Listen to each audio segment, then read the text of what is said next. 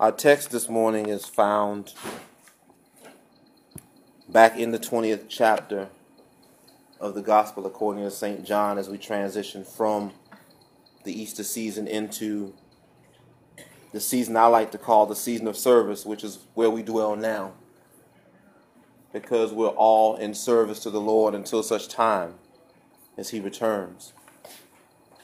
We're going back to the 20th chapter of John, and for our message text today, we're going to look at the last two verses of that chapter, verses 30 and 31. And what you'll find written in the 20th chapter of John, beginning with verse 30, reads in this way. Jesus performed many other signs in the presence of His disciples that are not written in this book. But these are written so that you may believe Jesus is the Messiah, the Son of God, and by believing, you may have life in His name. Amen. As we speak this morning to the subject, it's your move. Amen. It's your move. Growing up, I had a friend that lived down the street, older gentleman. He taught me how to play chess. And I never played chess before. I was always a checker person. I love checkers. Like, I got you here. I can jump you here. I can jump you here. I can boom, boom, boom. But we're good. We can do that. But he's like, checkers is one thing, but chess is totally different. Checkers is something to give you a snapshot of a situation, but chess is designed to give you an overview of life. And I'm like, okay, I was like 13, 14 years old. I'm like, I have no idea what you're talking about, dude. I don't get it. He's like, let me show you.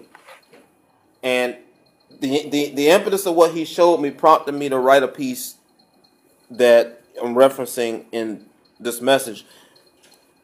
He said, take for instance this pawn right here. And he took the pawn that was all the way over on the far end of the board. He's like, move your pawn 2 spots, because the first step you make, you can move 2. I said, okay, fine. So he made a move. I said, now move that pawn another spot. I moved it another spot, and he made another move. And as he was making all these moves, he was taking out all my major pieces. I found out later on the board. He took out my knights. He took out my bishops. He took out my rooks. He was taking stuff out just left and right. He was wiping pawns out in the process too. But each time I'd be making other moves. He's like, now move here, now move there, now move here. I'm like, okay, fine. But it seemed like every move I was making, he was taking a piece from me. But every so often, he'd tell me to go back to that one little pawn in the corner. He's like, now make another move. Move him one more step. I'm like, okay, fine. I move it, but I'm still getting everything wiped out. And I'm down to like maybe this little pawn in the corner, my king, and one other piece. And I'm like, okay, I don't know that much about chess, but I know if you got all your pieces left and I only got 3, I think I'm in trouble. He's like, yeah, but I'm getting ready to show you something. I said, okay. He's like, take your pawn over there in the corner and move it one more step. I did. I moved it one more step. And when I moved it the last step, I got all the way across the board with the pawn. I'm like, okay, fine. The pawn is over there, so what's the big deal? He's like, that's a big deal. I'm like, why is it a big deal? He's like, because when your pawn makes it all the way across the board, undisturbed, because it can only go in a straight line, it can't defend itself, that allows you to bring one piece back from it being dead to use to help save yourself. I'm like, oh, really? He's like, oh, yeah. He's like, so the piece you want to bring back is the piece that has the greatest power on the board. Because it doesn't matter how many pieces you have left on the board. What matters is the power that you have to do what needs to be done. He says, so the piece that you want to bring back is your queen. I said, why? He's like, because the queen can go anywhere she desires to go. The queen has the ultimate authority because while the king is the ultimate ruler, the queen has the power to oversee and make the rule of the king effective. So he brought my queen back. He's like, now take the queen and move here. Take the queen and move there. Take the queen and move here. And before I knew it, I was wiping out his side of the board even quicker than he was wiping out my side of the board.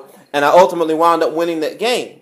He's like, but what you have to remember is not about what's going on at that particular point in time, but what you have to realize is that no matter what takes place when you're not moving, after they make a move, it's your move. And as long as you have the power that's necessary to win the game, it's not about the number of pieces that you have. It's about understanding the purpose for the pieces that you have. And the purpose for the pieces that you have is to exercise the power necessary to right something that's wrong. If you look at the beginning of this particular gospel, John said at the very beginning that in the beginning was the Word, and the Word was with God, and the Word was God. And the same was in the beginning as it was with God. He was giving a long-form version of what the purpose of this gospel was. The purpose of this gospel, the purpose of this exercise was to help us understand that, like with the chessboard, it seemed as though the Pharisees and Sadducees had taken everything away that they could take away from God's people to get the job done. But what they failed to realize is that 3 days later, the pawn that was Jesus Christ rose again with all power and all authority in his hands.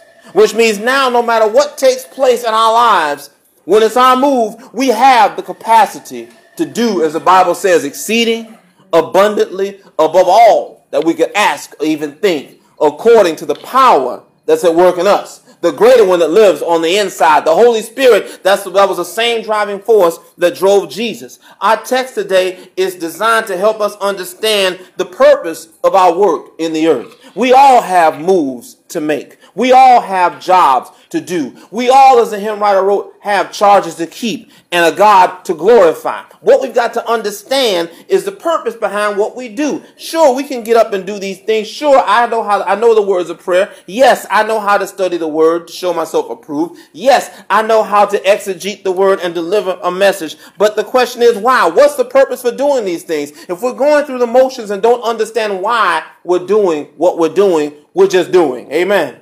God doesn't want us just doing. He doesn't want us just surviving, but he wants us thriving. He wants us to be productive. And we've got to understand a few things to be all that he's called us to be. We've got to understand a few things so that when we hear from heaven, it's your move, we understand the purpose for why we're moving. The first thing we've got to understand is that our work is great. Amen. We got to understand that our work is great. What we're doing is not something that's insignificant. What he's called us to do is not something that's an oh, by the way. It's not something that's a postscript. What we're here to do is the main course. It's the main reason why we're here. We've got to understand that our reason for being on this earth is to bring about change and to bring about disciples and to win souls for the kingdom. And we're equipped to do so via the Holy Spirit, via the driving force that drove Jesus Christ to do what he did here in the earth. If you look a little further, as this is a foreshadowing of what takes place in the book of Acts. If you look a little further in the book of Acts, the question was asked of Jesus before he left. Now are you going to restore the kingdom? Is now the time that the armies are coming? Is now the time that things are going to be set right? And Jesus said, as I paraphrase, that it's not for you to know the times or the seasons. In other words, don't you worry about when the kingdom is going to be reset and things are going to be put in order. But all I need you to do is be mindful of this, that once the Holy Spirit comes upon you, once you're equipped and empowered to do these things, you're going to know now what your purpose is. Your work is great. You're going to be my witnesses in Jerusalem. You're going to be my witnesses in Judea. You're going to be my witnesses in Samaria. You're going to be my witnesses to the uttermost parts of the earth. We've got worldwide work that we're in the midst of doing. We have work that reaches the span of the globe. We have work that may emanate from here, but we have the capacity through our witness and through our fellowship to bring about change around the world with our witness. But we can only do that if we're willing to open our mouths and do the work. Have you ever seen something that happened and you know what happened in the situation? And the people that were affected by the situation are searching for answers. They're searching for answers and they don't have any answers. You have the answers, but you never tell them. You've seen the frustration in their eyes. You hear the frustration in their voices. How can something like this happen? You know how it happens, but you never tell them. Letting them know can make all the difference in the world of the truth being known and a lie being perpetuated that can change the course of history. One act of obedience or one act of disobedience can change the course of history. But we serve a God that's able to bring about those changes and work around those changes to still get his will done. Yes, he's able. People don't realize that the work that we do is great. That even though we might make mistakes sometimes, God can still take those mistakes and do great things. I'm not saying that we've got to get it 100% right, nor am I saying we've got license to go out and do whatever the heck we want to do. What I am saying is that we've got to understand that the work that's put before us is great. It's great in magnitude. It's great in meaning. It's great in understanding. And even when we miss it, if we're still willing to acknowledge who God is in the midst of our mistakes, he can and will come back around, and his will shall be done through us. We've got to realize that no matter how bad the warfare looks, no matter how bad the situation looks, as long as we're like that little pawn on the end of the board and we just keep moving, just keep allowing our steps to be ordered by the Lord. Lord, this makes no sense to me. I don't understand. It seems like the more I move forward, the more I'm losing. And we might be. But God is stripping away things that we don't need. We may think we need them, but we don't need them. That's why the word tells us that his ways are far above our ways and his thoughts far above our thoughts. His comprehension and level of understanding, we won't even get it. I was watching TV this morning and they were talking about one of the pitchers on one of the baseball teams this morning, how he's pitching at a whole other level right now. Nobody can even touch his stuff. And I'm thinking, well, if man looks at his pitching as a whole other level, how in the world, if they took a real good look at God's mindset, how much more of another level would they realize that God is operating on for us? We got to understand that in all that we do, we have to make the moves that God gives us to make. Not to glorify ourselves, but to glorify him. Because when you're doing a work that's great, there are going to be some battles that we may lose. Amen. When you're doing a great work means a fundamental shift in something that's going to help and that's going to help the multitude of people. That means that you're going to be despised by some folks. Amen. Some people are not going to like what you're doing because now you're upsetting somebody's apple cart. Amen. Now you're messing with somebody's status quo. Now you're taking money out of somebody's pocket. Now you're taking clout away from somebody. Now you're taking influence that shouldn't be theirs to begin with away from them and putting it where it belongs. Now you're upsetting folks in plain English. Mm-hmm. That's what Jesus was doing. But if you notice, he understood the magnitude of his work because he said, I did not come to bring peace, but I came instead to bring a sword. And I didn't bring the sword with the intent of killing anybody. I brought the sword with the intent of dividing the stuff that is of God from the stuff that's not of God. We have access to that same sword. That's why our work is so great. Because when we start separating things, as the word says, we're to be able to separate things. When we start making things right and setting things in order and crying loud and sparing not, we begin to step on people's toes and they start saying, ouch. Amen. And you get the wrong people in the natural to say, ouch. Amen. They can do you damage. Amen. But the word tells us that no weapon formed against us shall prosper. And every tongue that rises against us in judgment, he shall condemn. Yes. Now, please note, I did not say that the weapons would not be formed because they're going to be. Nor did I say that the tongues wouldn't rise against us in judgment because they're going to. So we have to be strong enough and thick-skinned enough and willed enough and in tune with our God enough to know that no matter what comes our way, the work that we do is so great that we've got to keep going. Yes. We've got to keep pressing on. We've got to keep doing what it is we've been called to do. Amen. So in times like this, we've got to realize it's your move. The world has responded this way. How are you going to respond? The world has done this. What are you going to do? Because you walk by a different authority. You walk to different marching orders. Yes. The work that you have is so great that man can't even understand it. So don't even worry about what their response is. Because when we get to that point, we get to the second way that we understand the purpose of our work in the earth. We understand not only that our work is great, but secondly, we understand that our work is glorious. Amen? We understand that it's glorious. It's designed to reflect our Savior. Amen.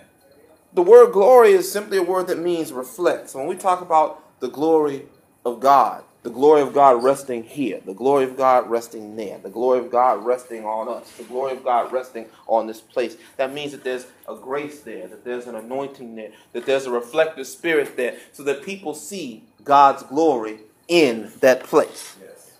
Our lives should be such so that our lives should be a reflection of God's glory. Yes.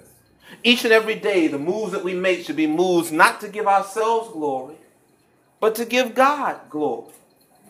Jesus said in the word to the disciples, the works that you see me do, you're going to do, catch this, and greater works than these shall you do. What does that mean? That means that what I'm doing is designed to be a reflection of my Father. You're going to do the same thing, and if each of you do the same thing, that means it's just going to be 12 times the reflection of my Father that I'm giving in the earth that you're giving, because there are more of you than there are of me in this form. In this human form, we can be in only one place. But if each and every one of us make our minds up to be clear and accurate reflections of God in our living, can you imagine the magnitude and degree of light that we're releasing in the earth to light places that are dark, that where people will see the truth of who God is and his love through our living and say, you know what? Yes. You're telling me this, but I'm seeing that. Yes. That's what's going on right now in the world today. Far too many of us that have said yes to Jesus are living our lives in darkness, and people are saying that to us. But you're telling me that I'm supposed to love the Lord, but you hating on our brother. You're telling me that I'm to walk in integrity, yet I'm seeing you step out of this place at this time with this individual. Amen.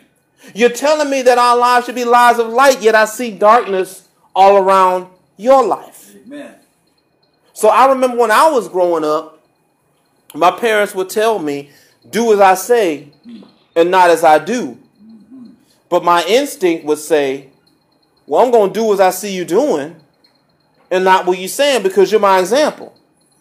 My mind's not mature enough yet to comprehend the difference between what you're doing and what you're saying, and to disconnect the two and to follow what's right. I'm going by the example that I see because I'm a child. Amen. And as a child, when I was a child, if the word says it, I thought like a child, and I spoke like a child, and I acted like a child. But when I became a man, I put the childish things away. I began to realize that there's a difference between right and wrong, and my life is a reflection of the greater one that lives on the inside. So no matter how much my instinct says do this, I've got to do that because it's the right thing to do. But here's the challenge with that. Our parents are there to nurture us and rear us to grow us to the point of adulthood. As believers, oftentimes we only get one opportunity to make an impact in somebody's life. And if the impact that we make is we're saying one thing and we're doing another, and our lives are not lives that are being lived in a glorious fashion, we're not making the moves that God is telling us to make, where we have no choice but to be obliterated. And in the process, we can ruin somebody else's life. Amen. Many times we only get one opportunity to make an impact on somebody's life. The Bible says that one man plants, another man waters, but God provides the increase. And please don't think that there aren't times that God has to come back and pull up some crabgrass and some weeds that we planted inadvertently by how we're reflecting or not reflecting our Savior. We've got to realize that every opportunity that we have to make a difference in somebody's life, every opportunity that we have to bring about change in someone's life, every opportunity that we have to sow seed into someone's life with our living, with our witness, we've got to be mindful of what we're sowing, because we don't want to put bad seed out there. My dad, when we were little, used to grow gardens all the time. And he was very good at it.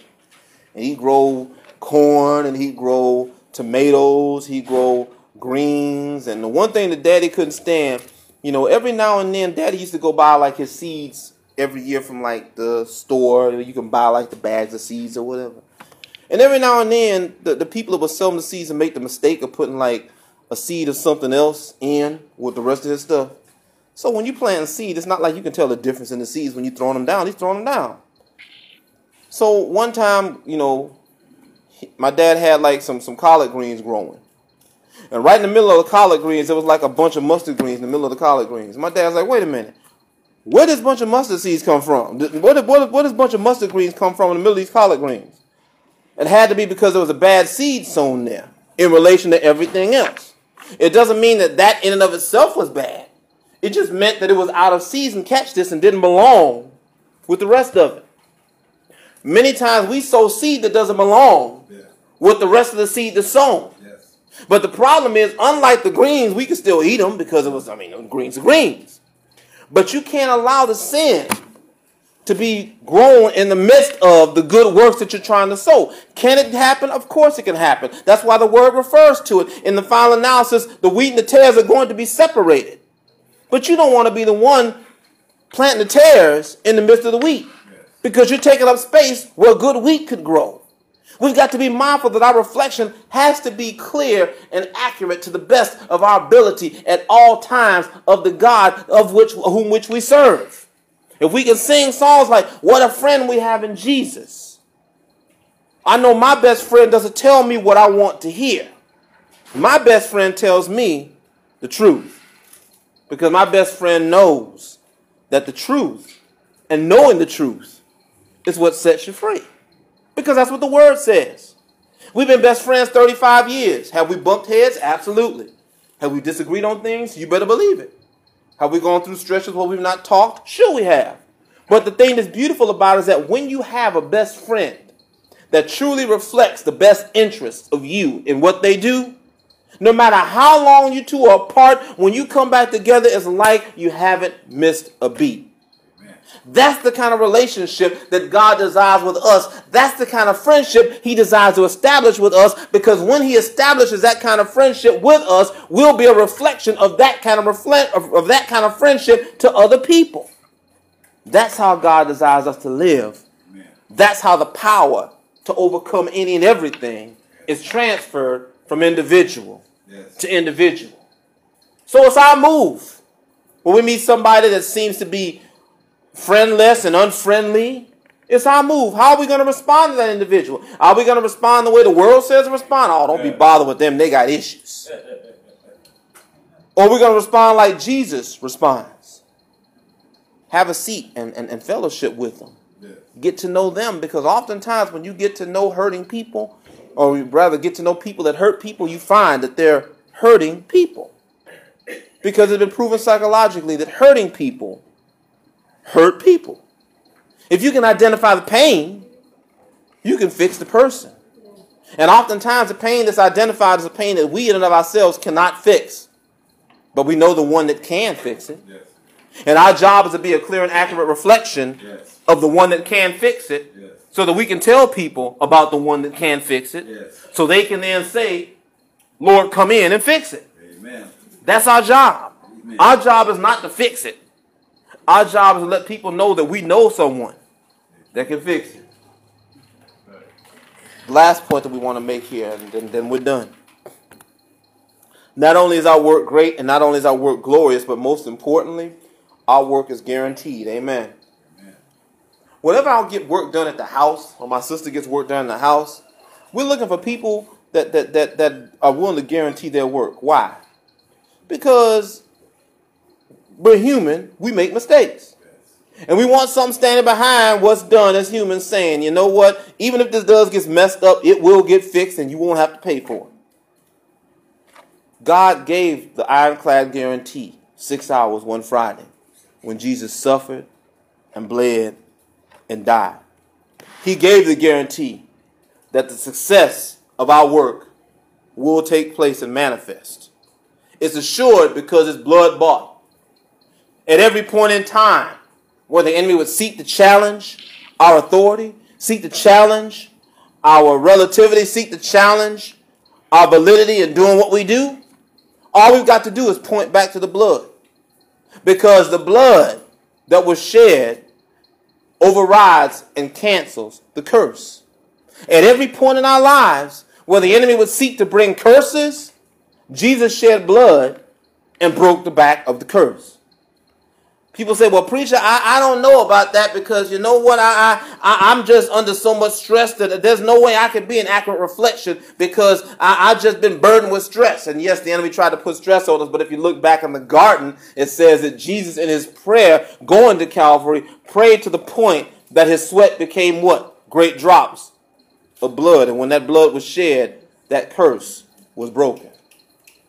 Well, preacher, I understand what you're saying, but you know, I got this ailment. I got this ailment. I got this disease. I got that disease. I got the other disease. Well, it says that when Jesus went to the whipping post and was whipped to the point of his organs being exposed, With each time the canine tails dug into his skin and was ripped away, a piece of his flesh came off, and along with that flesh came, guess what? Blood. And when the blood was shed, via those 39 stripes, infirmity was healed. Science has concluded that every disease known to mankind, if traced back to its origin, comes from 39 root causes. If I remember correctly, Jesus, the Bible says, was beaten with 40 stripes less one. Last time I checked, 40 minus 1 is 39. Which means he comprehensively and unilaterally broke the curse of infirmity. Preacher, I'd love to do it, but I just don't have the resources. I don't have the money to do it. I can't do it. In Genesis, the curse was proclaimed that by the sweat of your brow, you'll labor to eke out a living. But when Jesus, after he had been beaten, and after he had broken the curse of infirmity, and after he had broken the curse of anxiety, now dealt with poverty. The Bible goes on to let us know that a crown of thorns were braided, 3-inch long thorns, and they were put on his head. Amen. And add insult to injury, they jammed it down so it got right to his brow line. And from the skin being torn, from those thorns digging down to his brow line, guess what came across his brow? Blood. And when the blood came, that curse was broken. Man. So what am I saying? I'm saying there's really no excuse, no matter what it is that we do, no matter how the enemy would try to invalidate what it is that we're trying to do. Well, who are you to say this because you're barely making it by here? Who are you to say that because you dealt with this, that, and the other? Who are you to say the other because of us? And so Jesus has already given us an ironclad guarantee that's written in his blood that no matter what the enemy would try to bring to stop us from doing what it is that God has called us to do, as long as we're doing the work and will of the Father, we have a guarantee that success is ours. Amen. Doesn't matter what's going on the rest of the board. Doesn't matter how this is getting taken out and that's getting taken out. Doesn't matter how my children are getting attacked or my mate is getting attacked. Doesn't matter how much pain I have in my body or how my mind is being tormented. As long as I know that Jesus loves me because the Bible tells me so, and I'm doing the work of the Father. As long as I know that God loved the world so much that he sent his son to die for me, that I might have the right to call him Father. As long as I know that greater is he that is in me than he that is in the world, I can keep on moving. Because no matter how bad it looks, just like no matter how bad it looked on that chessboard, I've still got an opportunity to win. Because I've still got the power of the greater one working on the inside. And as long as he's ordering my steps, and as long as he's directing my path, I don't have to understand what's going on. All I've got to understand is his power for me is greater than the world's power against me. So all I've got to do is be diligent at being a clear, accurate reflection of God before men. All I've got to do is be willing to know and realize that the work that I'm doing is great. And all I've got to do is stand by what I do with the same guarantee that was given to me from eternity, that was stated in writing back in Matthew. Before Jesus left, he said, go into all the world and make disciples. Baptize them in the name of the Father and the Son and the Holy Spirit. Amen. Teaching them to obey all of my commandments that I've given to you this day. And here's the guarantee. Lo, I will be with you always, amen, even unto the end of the age. Amen. That's a lifetime guarantee. We don't have to worry about whether or not Jesus is going to be there. We don't have to worry about whether or not he's got my back. We don't have to worry about whether or not he's going to answer my prayer. He just said, I will be with you always. Not only always in time, but in all of your ways. Because the Bible says to trust in the Lord with all your heart, lean not to your own understanding, but in all of your ways, or in all ways, acknowledge him. And he'll direct your path, does it not? Which means that he's giving you the guarantee. If you do that, I guarantee that I'll be with you always. If you acknowledge me in all of your ways, I'll be with you in all the ways you acknowledge me. If you acknowledge me in your words, I'll be with you in your speech. If you acknowledge me in your actions, I'll be with you in your actions. If you acknowledge me in your thoughts, I'll be with you in your thoughts. I'll guide you and I'll direct you. You may go to war with me, but the war that you're going to is with me, but it's not because of me wanting to do right and you wanting to do right. It's because you want to do one thing and I'm trying to tell you the right way to go. Yes. You just got to trust that I'm going to be with you. So when you're put in that situation, well, man will say, don't open your mouth, don't say that, don't do it. You boldly proclaim what thus saith the Lord, knowing that he has guaranteed that your end will be greater than your beginning. And even if by chance your end comes as a result of what's shared, we can take comfort in knowing that just as Paul said, to be absent from the body is to be present with the Lord, which is much better than being here, worshiping him. We can be in his presence, worshiping him face to face. So it's a win-win no matter what. So as we go through the chessboards of our own lives, and as we look at the moves that we make day in, day out, please be mindful, as I learned that day, of the life lessons that a simple game can give you. Because one thing I found as I got deeper into chess is that there are people that literally play for years at a time. They do. There are people that start a game, and between the time they ponder between moves, they'll go away, they'll do different things in life, they'll come back together. There are guys, and there are people, I read about these guys in New York that literally had a game going for like 3 years. They got together once a week. They physically played for about an hour. They left off right where they left off. They came back the next week, pick up where they left off. It took them 3 years to finish one game. Chess is designed to be a lifelong process. God desires us to allow him to order our steps because he's the master chessman. And no matter what takes place, no matter how the enemy may think, I got you, you and I are those pawns that are moving down the edge of the board that seemingly nobody cares about. But once we make it across and we make Jesus our Lord and Savior, now we are endued with the power to make a difference. If you've not checked in and claimed your reward yet, if you don't know Jesus Christ as your Lord and Savior, might I say to you, the subject of this message, it's your move. Jesus is standing, and he's waiting, and he desires you to be all that he's called you to be. The question is, are you ready to take that step? Amen.